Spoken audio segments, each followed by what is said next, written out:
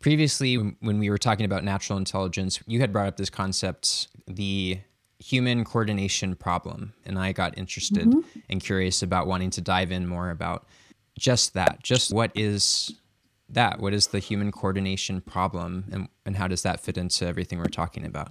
So something that strikes me about the human coordination problem is that it's a new way to describe or point at the problems of the world and humanity right now. Right. In my mind, it's relatively new in terms of thinking about the source of humanity's problems. Yeah. So our master thesis is that we don't think there's a human nature problem. We think that there's a problem with something that's happening to us that's unnatural.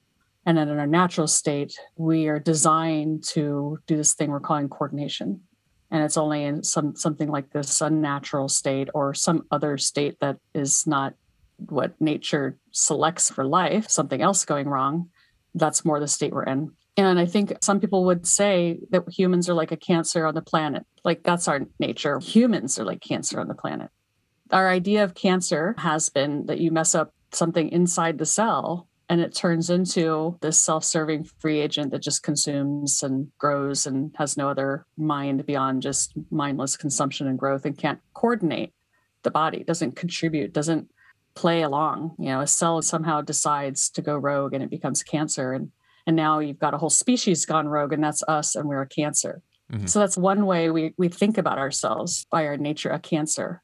So that's what's breaking up our ability to coordinate. That's why we just don't work with nature, because we're a cancer on nature. And now we look at very exciting, cutting edge research, looking at cells and what do they do to coordinate? How do they come together to form new life forms? It's the xenobot research. Basically, they take little embryo cells that are on their way to become a frog, and they can sculpt them into different shapes and move them together. And these things will learn how to coordinate together to start moving around and do other things that life does. So it's the cell's nature to figure out how to coordinate, even without kind of the genetics that they absolutely know they're making a frog.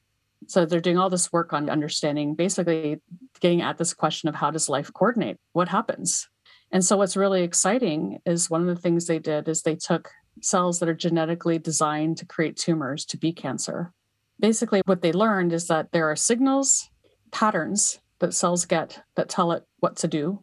And in this lab, if they supply those patterns, they can tell cells what to do. So they can supply that signal and tell cells what to do. Like they can make cells coordinate. So they've been able to take a cancer cell, a cell that was designed to be a cancer, and just crank up the signal to tell it what to do, make the signal louder. This is what you need to do. And it stops it from becoming cancer. Yeah. And the hypothesis there that we're also saying is that it's a signal problem. It's an information problem. When we can't coordinate, it's not intrinsic to us. It's that we aren't getting the information we need somehow to understand how to coordinate. Even though it's in our cognitive system, we're an expression of it, you also have to think about it as predominantly existing between living things. I like the example of the hummingbird and the flower.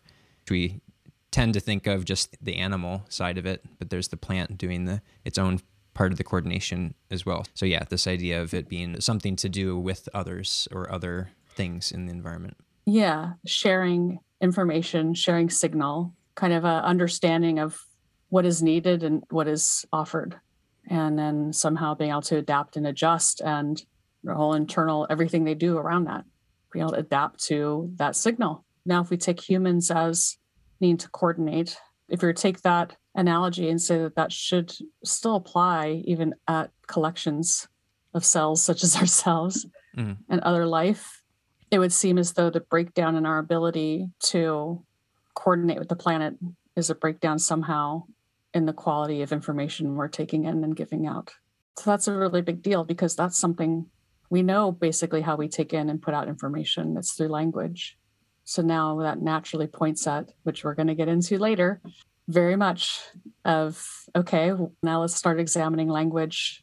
Can we find anything in language, the way language is used? Is there any signal we can find that consistently will break down? And now we know what that breakdown looks like. In our organism, that breakdown looks like, at least one form of it, looks like capture in one of our attention systems, such that we are no longer able to attune to or ground into reality.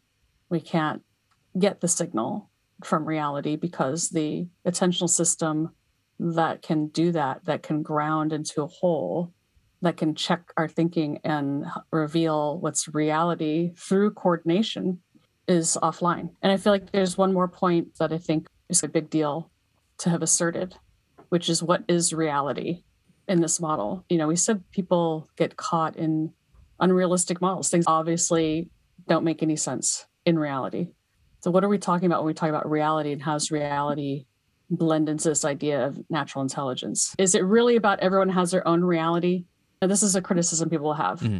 This is the classic problem of postmodern view. Everyone has their own reality. If we just let in people's direct experience of reality, it's going to be all over the map, and it's completely imagined. Reality is up to you to make up. You create your own reality, even to an extreme. There's many people that completely believe that reality is completely plastic and construed by our attention system in any way arbitrarily. I think we're saying something very important about the quality of natural intelligence. It's not any old way. Even though all you know is the signal coming to you, what touches you when you're in a coordinated system that's functioning, living, thriving, you don't get to know out there. You only get to know what hits you. But that's still going to be somehow in agreement with everyone else's reality. Like, how does that work? I want to start to introduce the idea that how sophisticated our minds are, that we all agree on our senses. Like, when you're with somebody, we agree on what we hear, we agree on what we taste, we agree on what we touch, we agree on what we see, we agree on what we smell.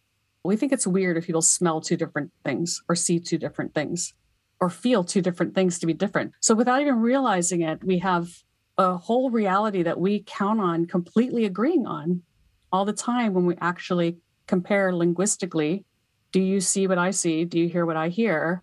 If we don't, we fix that. There's a problem, and we adjust. So that same machinery, when you look around the world and you see all this complexity, the fact that it's stable, and we agree on all the colors, we agree on all the shapes, things don't move around unless you're on drugs, things are stable, you can count on it, rock solid.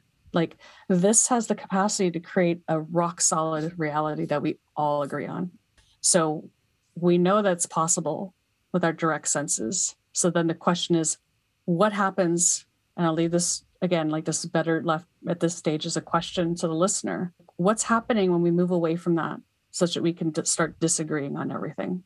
What's the mechanism by which we start disagreeing on everything? And then what would be the mechanism to bring us back to agreement? To at least agreeing that we see the same things. We don't have to agree on what we want. We don't have to agree on what we like. We don't have a problem disagreeing with what we want and what we like. We don't think that's weird. I like this art and you don't, or I like this song and you don't. We think that's natural. It'd be weird if we did agree on everything. And so in that way, that's where our natural intelligence is not broken down. And that's where it's still working. Coordination is still working. So obviously I touched on something really big there, just a teaser about reality, and that deserves its own exploration. So for now, leaving people with a couple questions of how does the coordination problem blend into this idea of reality, right. Shared truth, and information. That's what we're pointing at. And now we're going to come back to the meat of the doing of the coordination, which is what we're getting at, which is really exciting, is some progress here on where might we look for the breakdown.